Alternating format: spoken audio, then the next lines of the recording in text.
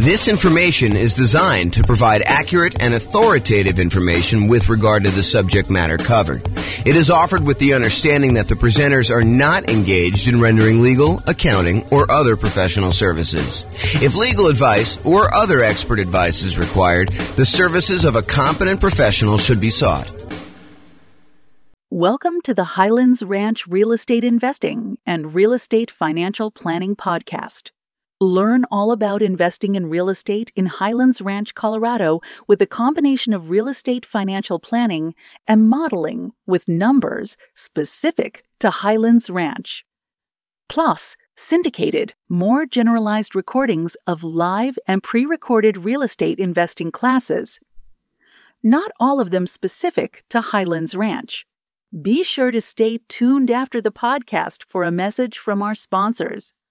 Well, good morning and welcome, everyone.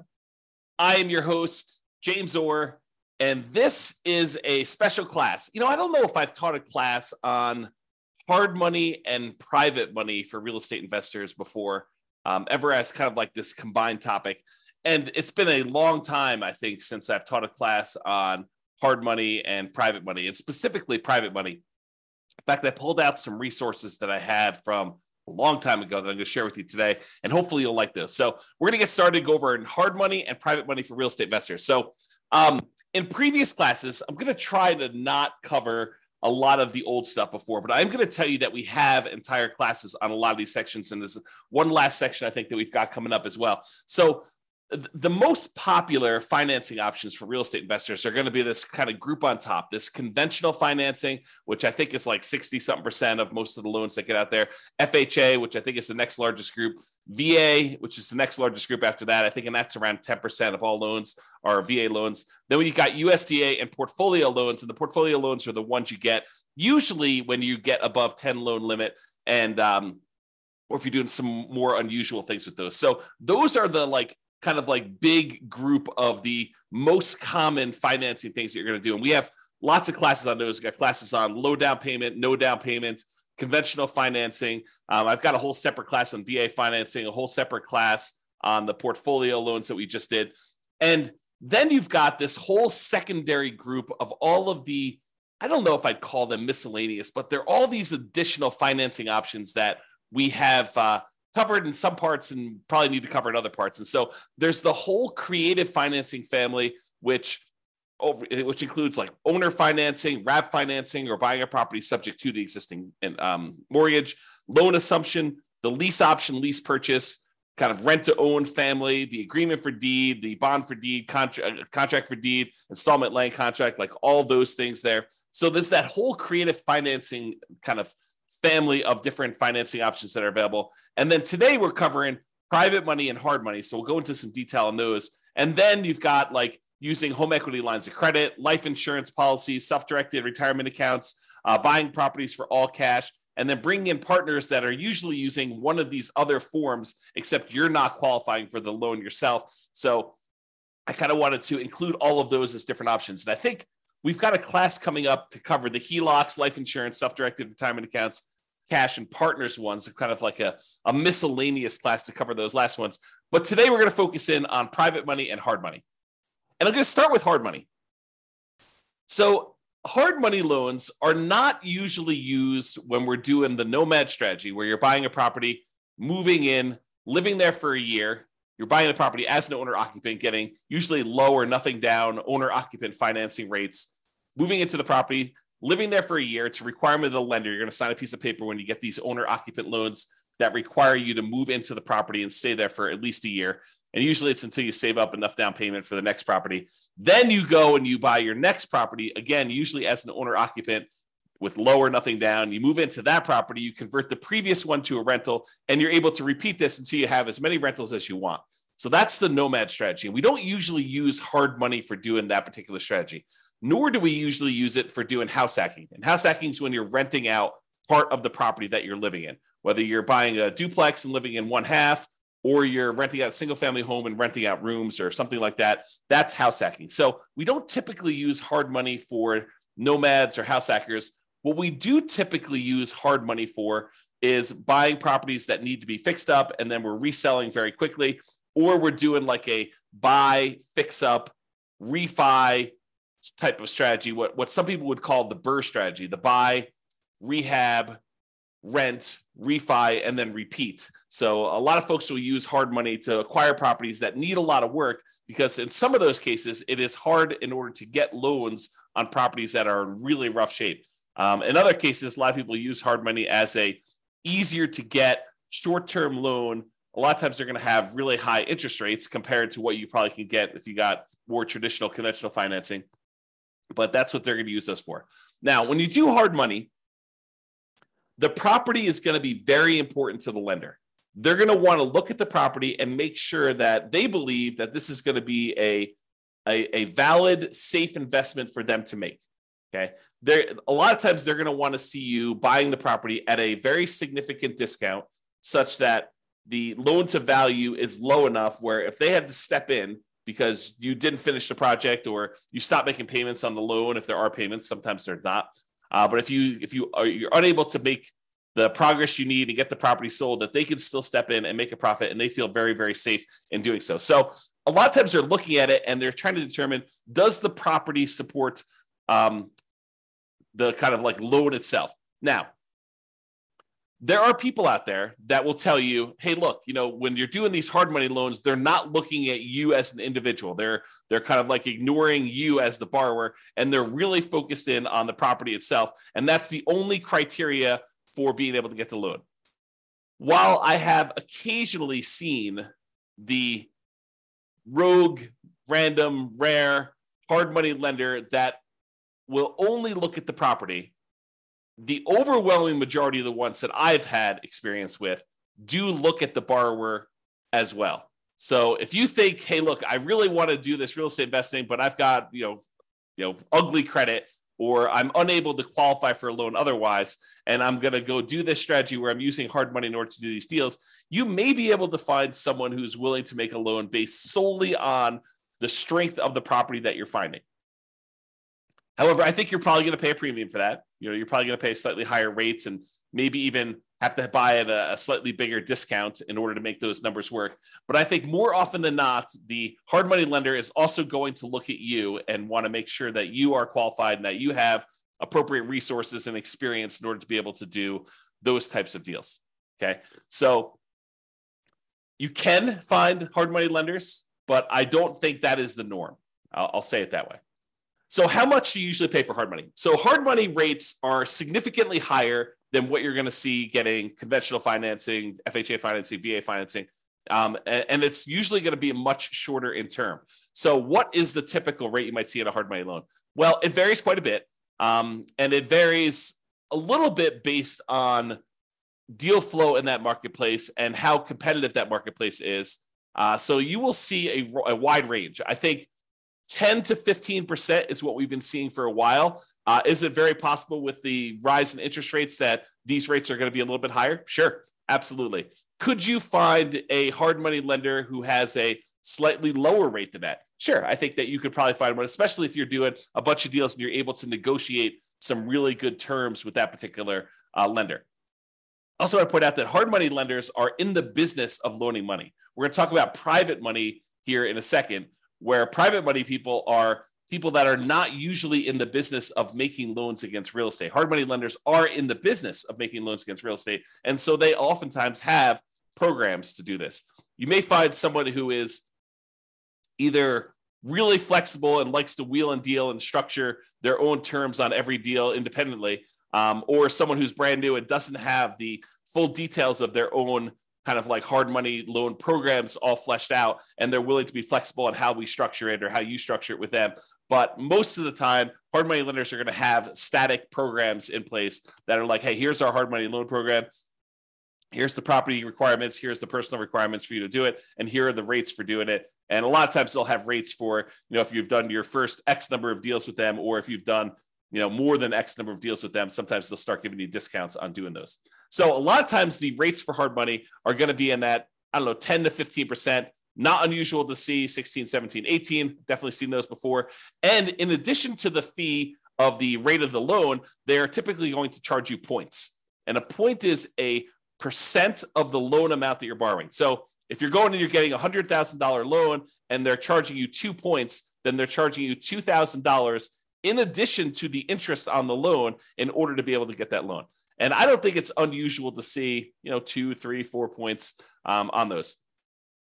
There are some hard money lender companies out there that they are going and raising money from people in the general public, and the people are the actual funders of the loan. That's where the money is coming from. But the person out there seeking the kind of investors to put in the money for the loans, and then the real estate investors who are buying the properties and they're putting them together, sometimes they will collect the points on the loan. It's a relatively common way to set this up, although not the only way to set this up. But a lot of times they'll say, hey, look, the 15% interest that we're charging you for the loan, the background investor who actually has the money is the one coming in and giving us the money, and they're getting paid the 15%. And then the 3 points or the 4 points or the 5 points or whatever, that is what I'm paid for going out there and putting you two together and coordinating this and overseeing it and managing the process. So that is a common way that we sometimes see hard money lenders set up doing that. Now, these rates can change over time. So you may go out there and be finding 12% today or 15% today or 17% today. And you may find that over time that these rates can vary up and down depending on supply and demand in your marketplace. Hard money loans are often shorter term loans. They're typically not going to be a 30-year fixed rate financing type of situation. Although I've seen some hard money lenders offer like a longer term, sometimes like 2 or 5 year program where they're using hard money loans in order to fund sort of like a shorter term, midterm, I guess it's more of a midterm rental property where you're able to acquire the property, rent it out for a year or two, let things kind of settle in season, and then you're able to kind of replace that loan with some type of longer term financing.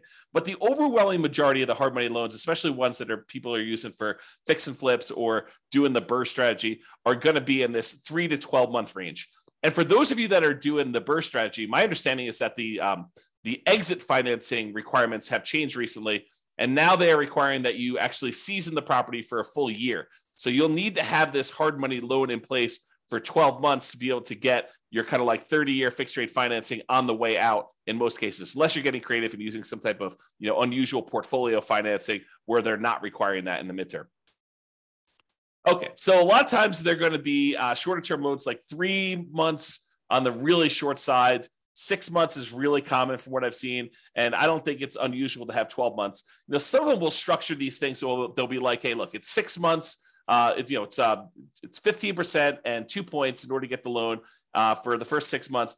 After that, if you want to extend for another 6 months, it's another point or two. And, the interest rate is still the same for that. And so they may structure it where you have to pay additional points in order to extend your loan for an additional term. So be careful when you're planning this and understand, especially if you're brand new and you don't really have a good understanding of the timeline for how long it's going to take for you to get your property fixed up, on the market, marketed, sold, and closed, because sometimes those things are independent, different time periods for a lot of those. And some people don't estimate that time correctly. They think, I'll get this on the market, I'll get a contract within 30 days, and I'll be closed within 30 more days. And so they can only give themselves 60 days to get the property marketed and sold. And that's not always the case. I'll say that way. So maximum loan to value, this can vary quite a bit depending on which hard money lender you're using.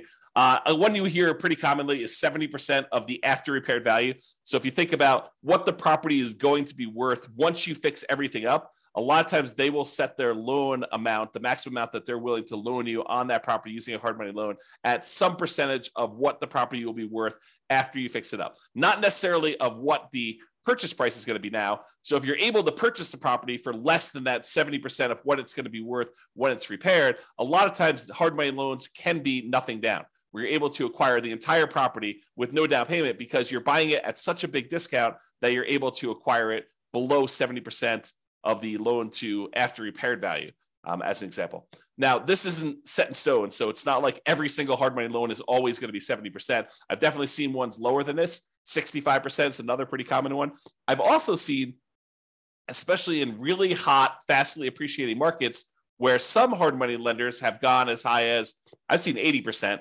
It's possible they had even more than that at different times, but realize that these maximum loan to values do vary. They can be negotiable Although if you are relatively new and you've never done one before, your negotiating strength is relatively weak, unless you just happen to find, the right guy who's kind of willing to do that, to kind of negotiate with you. I'm going to put myself on mute and wipe my nose. 1 second.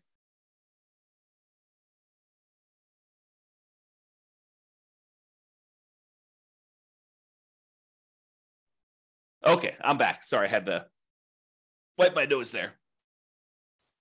Okay, so we talked about that maximum loan to value being in that sort of 70%, 65 to 75, I'd say is probably some of the more common numbers I've seen. Now, can you usually borrow the money to purchase the property plus the money to borrow for repairs? And in some cases, yes. But again, you have to buy the property at a low enough price where the lender is willing to include the money for the repairs. It's not like you could buy the property for less than 70% ARV, and then in addition to that, they will loan you the extra 10% you need in hard costs in order to do the repairs on the property. No, it's usually that is the limit. Whatever they tell you is their maximum loan to value is going to be their limit, and that would include repair money. So a lot of times for some investors where it's hard to find these properties and the numbers are tight, they're not able to buy these really deeply discounted, especially compared to the maximum loan to value. A lot of times the real estate investor coming in is going to buy the property using some type of hard money loan, and then they're going to use some other source of money, sometimes the cash that they have their own, or in some cases they're willing to use a credit card or to borrow money in order to do the repairs on the property, knowing that they're going to be reimbursed when the property closes at the end. So realize that you may need to do more than just the hard money loan to do these if you don't have any money of your own to be able to access that. Some people will use a combination of their Home Depot credit card or a regular credit card to do some of the contractor stuff that they're unwilling or unable to do. So they'll kind of mix and match and spread the load out all over, kind of across all those. However, if the hard money lender is going to loan you money to do some of the repairs, most of the time they're going to escrow the money for repairs. So it's not like you're going to buy the property and you're able to buy it at a big enough discount where they're also able to finance the repairs, and the repairs are, let's say, $15,000. It's not like the hard money lender, in most cases, some of them may, but in most cases, they're not going to just give you an extra $15,000 at closing that you're going to be able to just sort of have and use for living expenses or whatever. No, they're going to actually say to you, okay, here you go. We gave you the money to buy the property. Now go ahead and do this amount of work in stage one, and then we're going to review that work was done, and we will release the money to pay for the work that was done. So they'll kind of do it in stages, make sure that you got the work done. Then they will release the money for you to pay your contractors and buy your supplies and stuff. And then they'll say, okay, now do stage 2 work, and they'll have all that done. And sometimes there's a stage 3, or sometimes there's not. Basically you have to escrow the money. They set it aside in a special account for you, and they hold on to it until you need that money, until you've proven that the work is done, and they can release that money for you. So realize that's a pretty common thing when you're doing these hard money loans for doing the buy, fix up, fix and flip, or doing some type of buy, rehab, rent, refi, and repeat sort of strategy, the BRRRR strategy. Okay. Let's see here. I think right now we are seeing, and this is very market dependent, but typically we're seeing more money than deals right now. There's more money on the sidelines where they're looking for higher rates of return than there are deals to fund. And so that typically puts downward pressure on interest rates and loans and stuff like that. Again, this is very market specific. I'm sure in some markets there are more deals than there are money out there. And with the rise in interest rates and the alternative things that people can invest in and get a good return on their money, maybe there is less money seeking these hard money loan situations than there was in the past. So realize that could change over time as well. Now, another thing about hard money loans is that sometimes they could be used in conjunction with other financing. So for example, let's say you're putting out, marketing in order to find deals, and you find a seller who owns their property free and clear. They don't have a mortgage on their property at all. And you manage to negotiate with them, and you guys come to an agreement that if you put 15% down, they will actually owner finance the remaining balance.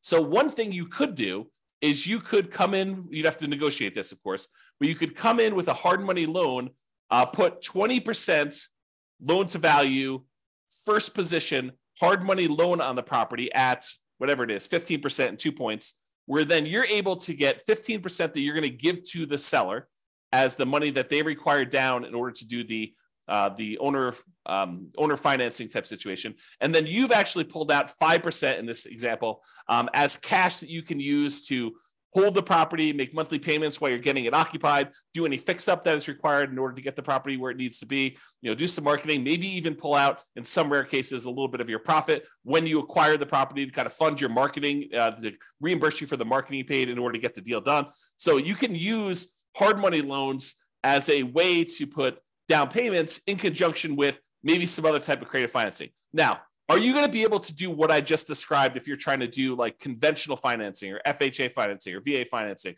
or USDA financing? The answer is absolutely not.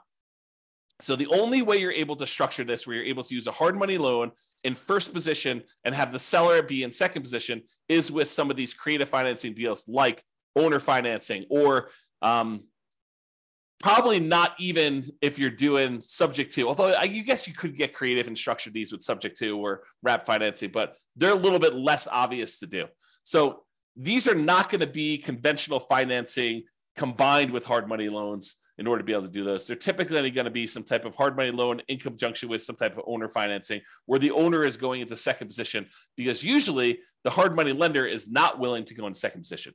You may be able to find a rogue hard money lender who's willing to go into second position as long as you're at a low enough loan to value and they understand the risk that they're kind of going in, and they may charge you a much higher rate for doing that and higher points. But most of the time, the hard money lender wants to be in that first position when you're doing those loans. Okay, I'm going to talk very briefly about kind of a side note related to hard money loans. And Terry says a lot of hard money lenders don't allow a second position lien.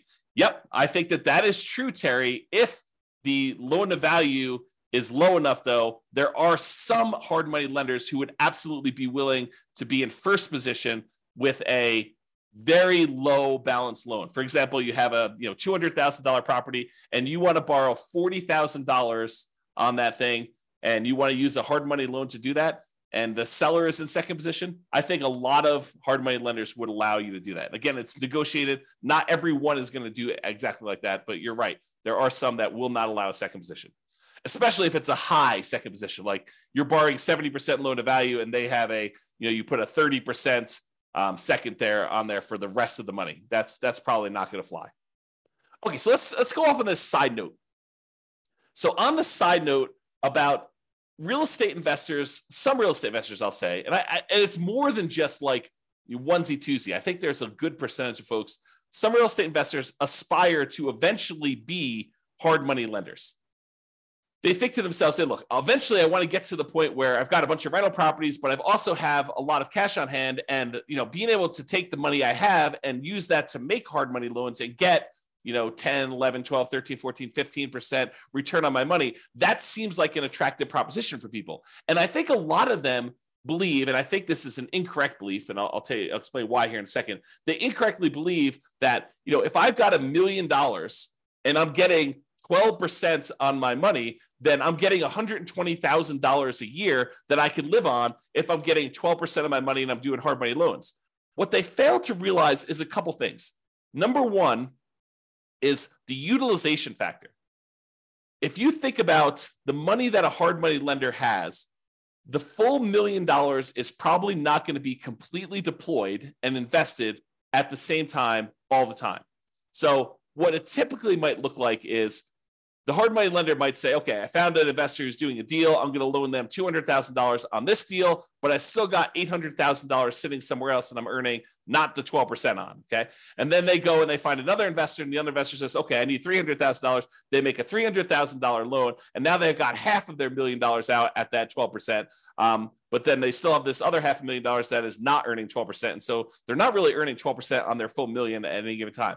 Then another one comes along and they have $200,000 more out. So they have $700,000 out, but then the first one gets paid back. And so they no longer have that $200,000 out. So now they have $500,000. And then, another investor comes along and they want $600,000, but they don't have $600,000 now because they only have $500,000 left. And so there's this problem of, how much are you utilizing the $1 million or whatever you have as your kind of like investment portfolio for making these hard money loans? And most of the time, you don't have all of it out at all the time. Now, some people, some real estate investors will choose to use some type of home equity line of credit on an investment property or their owner-occupant property, and they will use that as a buffer. And instead of collecting the full 12%, maybe they're paying, depending on when they got the loan, 3, 4, 5, 6, 7% on the money that they're coming out with their HELOC, but then they're loaning it out at 12%. And so they're getting the spread, but they're not borrowing the money unless they actually are using it. So you don't have as much of, I guess it's a different utilization problem for doing that. So realize that if you're trying to do this hard money thing, if you're kind of aspiring to do that as a real estate investor, utilization is going to be a key factor. Getting and keeping all of your money out as much of the time as you possibly can is going to be an issue for a lot of folks. And it is sometimes solved by doing like these home equity lines of credits where you're sourcing the funds from somewhere else and then you're using that, or you're becoming like a hard money lender where you're going out and you're finding a pool of investors that have money that they want to invest, and then it's really not your direct problem. And I say direct because it is a problem for you that your clients don't have their money kind of out and invested all the time, and then you're kind of using your uncle who has $1 million. You're saying, hey, uncle, you've got this home equity line of credit for $1 million. Why don't we, loan this money out to someone at, 12% or 15%. And you're sort of like overseeing the deal and finding the real estate investors who need the money for the hard money loan. And maybe you're collecting the points and maybe you're participating in the percentage they're earning or not. But then your uncle's borrowing the money at 5% and he's getting 11%, you're getting 1 point, like there's all these different ways to structure it where you're going out there and you're starting the business of doing this. I'll also point out, which we'll talk about here when we talk about private lending, is that if you're the one that's going out and you are coordinating, bringing in investors and making these loans on properties, that you probably do need to be licensed. And the licensing may vary. I'm not an expert on licensing by any means. I did talk to my own personal attorney, and I chose to get licensed with the state of Colorado when I was raising private money. It actually was a mortgage, is a special license. It's a mortgage broker dealer license where we're generating, we're able to create security instruments, basically loans on properties secured by real estate, and you're finding people who want to borrow or loan the money for you. So realize if you're doing this thing where you're doing hard money loans, you're becoming a hard money lender, you probably want to get licensed or at least have a consultation with an attorney to find out what the attorney recommends you get licensed, if at all, in your particular market. Okay, the second part about this, investors aspiring to be hard money lenders, is this idea that you should live on that full interest. So you think, even if you could go loan $1 million out and collect 12% per year, $120,000, a lot of investors think, oh, I can live on that $120,000, and I only need this $1 million, and I'm able to collect 12% per year return on that. And so really I'm getting $120,000 a year that I could live on. That's not how that works.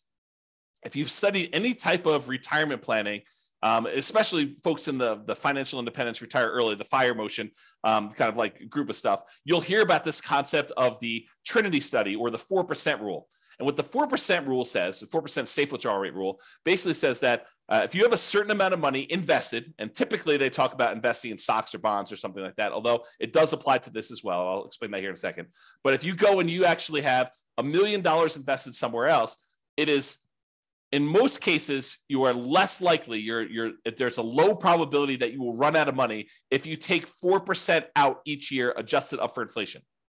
But you're not actually taking the full amount that the money is being used for. So for example, if you have $1 million you're investing in stocks and bonds, and that as a whole is earning you 8% per year, you're not taking 8% per year out.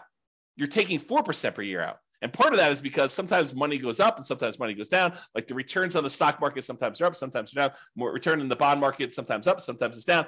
And for the same reason, sometimes when you make investments in real estate, like as a hard money lender, some of these deals don't always go the way you want. Sometimes they go bad and you end up losing money on them. And so you should not think that you could take the full 12% and spend that. You should think of it as another amount of money that is invested in something and use the same, whatever your version of safe withdrawal rate is. Most cases it's going to be between 3 and 5%. I think that's with 4% being the most common that we hear most. But 4% of the money coming out, not 12. So if you have $1 million out there invested at 12%, and besides the utilization factor, maybe you're only taking 4% out safe withdrawal rate. So instead of you thinking you're getting $120,000 a year, you really should only be taking out $40,000 a year adjusted up for inflation each year. That's the difference. And that's, I think, what a lot of folks who initially aspire to being a hard money lender don't necessarily realize. Okay. All right. with that being said, that is pretty much hard money. For those that are on that have questions about hard money, you're welcome to queue those up. I will cover them after I cover private financing. At least I will try to do it. I'm going to cover private financing, and then if you have any questions about that, please queue those up, and I'll usually handle those at the end as well. Okay, so now let's talk about private financing. We've talked about hard money lenders. Hard money lenders are people who are in the business of making loans against real estate. Private financing are those that are not necessarily in the business of making loans against real estate, like grandma. So you're at Thanksgiving dinner, you're talking to grandma about this new real estate investing thing you're doing, and you're kind of venting to grandma that you're having to pay 15% in order to get these hard money loans in order to buy these fixer-upper properties that you're kind of using. And grandma's like, that's crazy. I've got my money in CDs at the bank, and I'm only earning 3%. And she's like, why don't I loan you the money and you can pay me 6%? And it's a lot better than you paying someone else 15%, and I make money too. And you're like, grandma, that sounds like a great plan. I'll go ahead and use you in order to do my loans in the future property. And I don't have to go use this hard money lender anymore. And it's cheaper for me and it's better for you. Okay. So that's the idea behind private financing. We don't typically use these for nomads or house hackers. If you're doing that nomad strategy or the house hacking strategy, most of the time, you're going to want to get these 30-year fixed rate, long-term financing loans from the bank to do this. You could use private financing, but most of the time we're getting a bank to loan us money at these really great interest rates to do that. So not typically used for nomads or house hackers. It typically is, excuse me, let me clear my throat 1 second. I'll mute myself again. Okay, I'm back.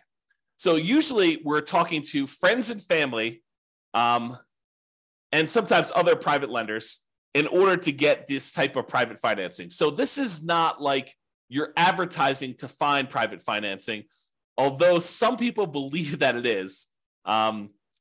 So most of the time, this is going to be people that you know. You're going to be out in the street and you're going to be talking to them. They're going to say, what do you do? And you're going to tell them, I flip properties. And they'll be like, oh, that's super interesting. What do you do here? And you kind of explain to them, well, I go find these really these properties that need a lot of work. I usually bring in somebody who is, looking to get a better return on their money. And I use their money in order to, buy the property, and I pay them a really good return on their money. And I do the fix up, and then I sell the property to a family who really wants a really good, nice property in their market. And they buy that. And then I pay back the lender who did the money with some interest on it. And they're really, really happy. And I help the family, I help the lender, and I kind of do that. And as you describe this, they're either thinking to themselves, that's awesome. I would like to do the fix and flip myself. Or sometimes they're like, well, how much are you paying to do your loans? Because I've got money to invest. And that's how you tend to find, not, it's oversimplification, but that can be a way for you to find these kind of like private money loans for doing that.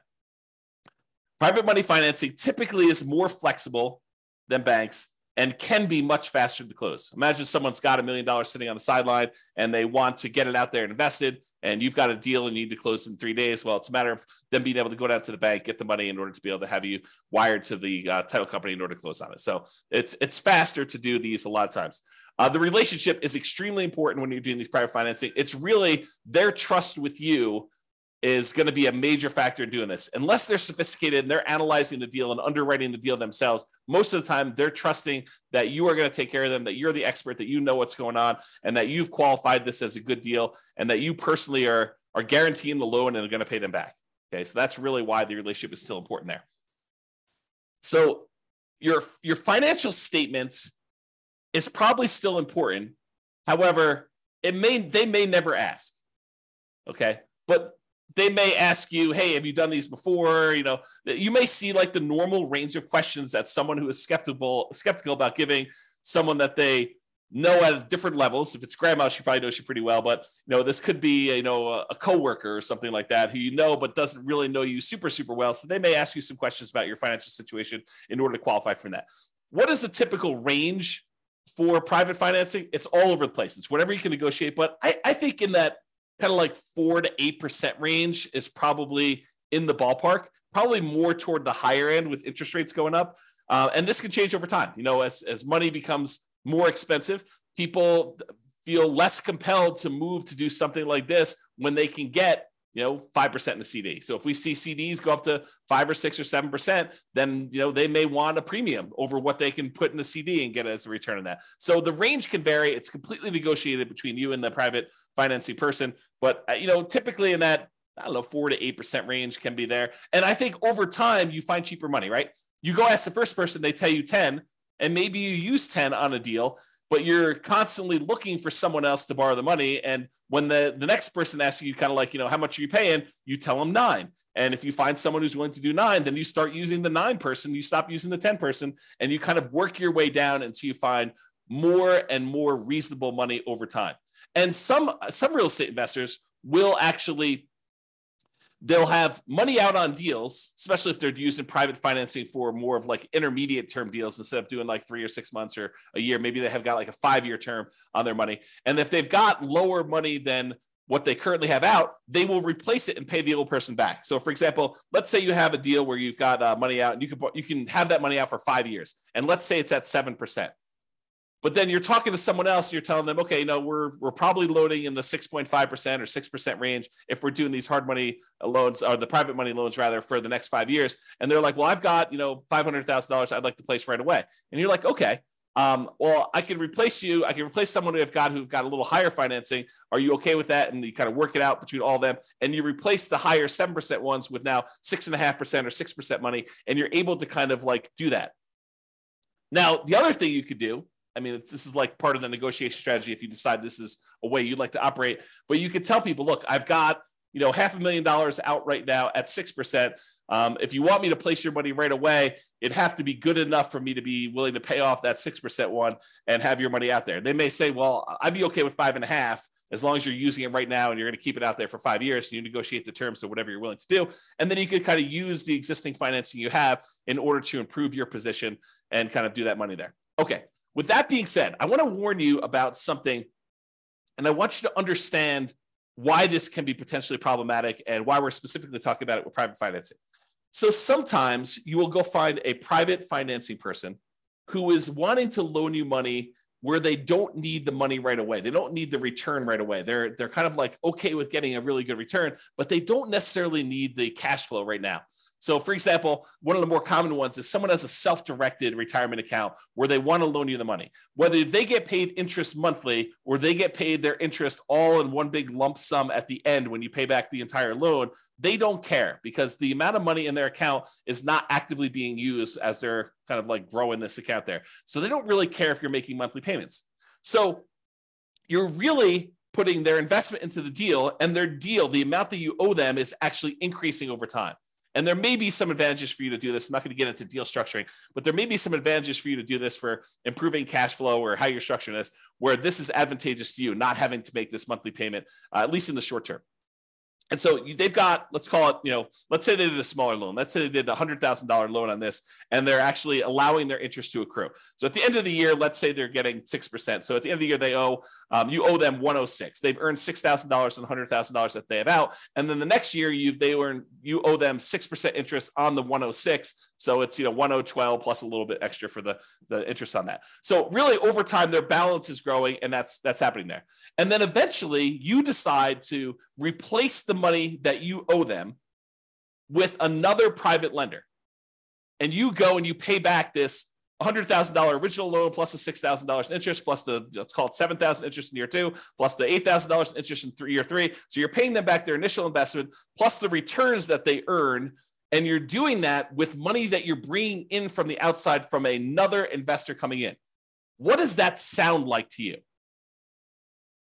It should sound like a Ponzi scheme because you're actually paying off the previous investors, their initial investment and the return that they've earned with new money coming in from another investor. So it should sound like a Ponzi scheme to you because that's what a Ponzi scheme is, right? And then a person who's coming in, they're collecting money and they're paying out the returns and stuff by another investor coming in. So you inadvertently, without really thinking you're doing some type of Ponzi scheme, you actually came in, you said, okay, we structured this great loan. You're happy getting, the amount of money you borrowed and some interest on it. And we're allowing that interest to accrue, which is totally fine. There's nothing wrong with that in and of itself. And then over time, you're like, okay, now you want to get out of this loan.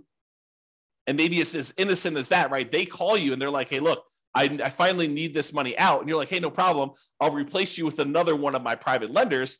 And you come in and you bring in another private lender to pay off that $100,000 plus whatever they own. Now you've inadvertently kind of like formed this Ponzi scheme situation where you're paying off an old investor with a new investor and you're paying them their actual returns using that.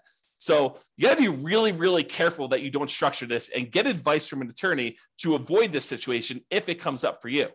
If you're, and even the idea of replacing the loan is kind of on this borderline edge of this Ponzi scheme, right? Like you're taking one investor's money and you're replacing it with another investor coming into the deal. So definitely talk to your attorney and make sure that you feel really comfortable with the way that you're structuring these and you're doing that. So that's what I wanted to warn you about. It's kind of like this concept of inadvertently setting up a Ponzi scheme to do this. And we don't usually see it as much with commercial lenders.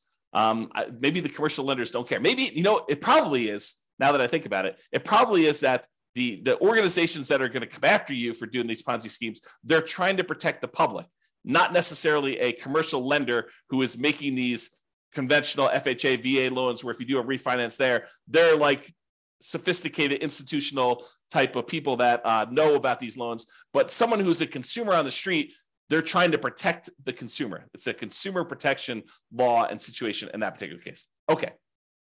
So I wanted to cover that in case you never thought about it that way. If you decide, hey, I really want to do this real estate investing thing, and this idea of going out there and finding friends and family, people that I know, contacts that I know, and raising money in order to be able to accelerate my ability to do deals, if you're going to get really serious about that, you may decide to go out and start talking to people in a more formal process rather than just off the cuff at Thanksgiving dinner. You're like, hey, look, I want to tell you a little bit more about, what I've been doing. And, if you want to, I'll sit down and I'll walk you through exactly how this all works. And maybe you form like a little PowerPoint presentation, or maybe put together a little PDF, or maybe you decide to go talk to them about, like how your deals are structured and what the deal looks like that someone could come in and do. So eventually, if you plan on doing this more than just like a off the cuff one-time deal with Uncle Joe or grandma, and you decide you want to go out there and make this part of your business, you're probably going to want to formalize this a little bit more. So I will share with you, for the folks that are kind of like got access to the recordings and stuff, I will share with you an old PDF. I'll kind of let you glance at it really quick, but I'll share with you an old PDF that you may want to use as sort of a very rough sample starting point of what you may want to use as a baseline for creating your own private financing presentation there. Now that I've said that, and you're going to start getting more serious about raising private money and going out there and doing this repeatedly, I want to talk to you about just the tiniest bit, because I'm definitely not qualified. I'm not an attorney, but I want to talk to you a little bit about soliciting and licensing. So if you are going out and you are soliciting people to make an investment and you're creating a security instrument, you're basically creating a security. Someone gives you money and they're relying on you to get a return from that. And you're having that secured by real estate in this particular example. So you're going and creating an investment for them where you're collecting money and you're advertising, even if it's word of mouth advertising and talking to people about it, that is still a form of advertising, even if it's not printed.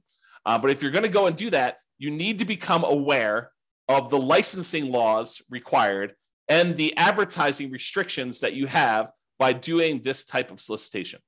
So this is sort of I'm not going to teach you to go do this because I'm not an expert on it and I don't know different states' laws and stuff like that. But I will tell you, I did talk to my attorney when I was doing this more seriously.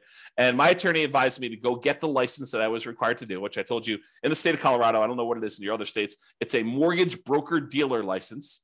That's what it was. And there were definitely restrictions on what you can and cannot say and what you can and cannot advertise in order to do this. And so realize that this is not a Wild West. You can say or do whatever you want. You got to be really careful about promising returns. You got to be really careful about letting them know about the actual risks that there are for them to invest in this stuff. This is not a riskless investment. Like really nothing is, as we found out recently by putting money in the bank with FDIC insurance. This is not a riskless investment either, and they should understand what the risks are. And you probably should have written risk disclosures prepared by an attorney, and you probably should be licensed. This is the weird thing, right? Like if you're going to go do a single loan with grandma, do you need to be licensed? Maybe, probably. But this is sort of like, you speed once. Can you get in trouble for doing that? Sure. Are you likely to get in trouble for doing that, especially with grandma? Probably not. But realize that, you may want to consider getting license and learning the rules and regulations for doing this. This is not like a open world where you can do whatever you want there. That's kind of what I'm pointing out there. So I will share with you that you probably should get licensed. I went and got licensed with a mortgage broker dealer license with the Division of Securities. And then they have oversight in what you do. They want to approve things. They want to review your things. They want to review your documents every once in a while. So they'll want to go and make sure that you're doing everything correct. All right. One other thing I'll point out to you. I'm going to share with you the business card I had and what I thought was a good way to do it, but you'll want to definitely check with your attorney to make sure that this is in compliance and that you're allowed to do it. So this is a really old business card back from when I was doing this. I'm, not really raising money anymore. But basically it was like a typical, I buy houses and apartments kind of thing in here. Have my contact information, my name, address, and website and stuff like that. I don't even think the website's up, so there's nothing really to go look at on there. And then on the top here, this is the back of the business card. Besides the creepy kind of shadowy, my face there and there. This was the way that I expressed to people that there were opportunities to invest is I disclosed my licensed situation. So this is sort of like what I would refer to as licensed disclosure marketing is probably a good way to describe it, right? You are disclosing to someone that you are licensed and that this is a licensed activity. And by disclosing that you're licensed in a licensed activity, you imply that there's an opportunity there for some people, right? So licensing disclosure for private investors looking to earn returns from private real estate notes. So I'm giving them a notice telling them there's a licensing disclosure here. Notice. And then there's my LLC name here. The one that was the mortgage broker dealer licensing is a mortgage broker dealer licensed by the Colorado Division of Securities to create notes paying interest secured by a deed of trust on real estate for private individuals seeking those investments. And then I had my personal name is a licensed mortgage sales representative for that thing.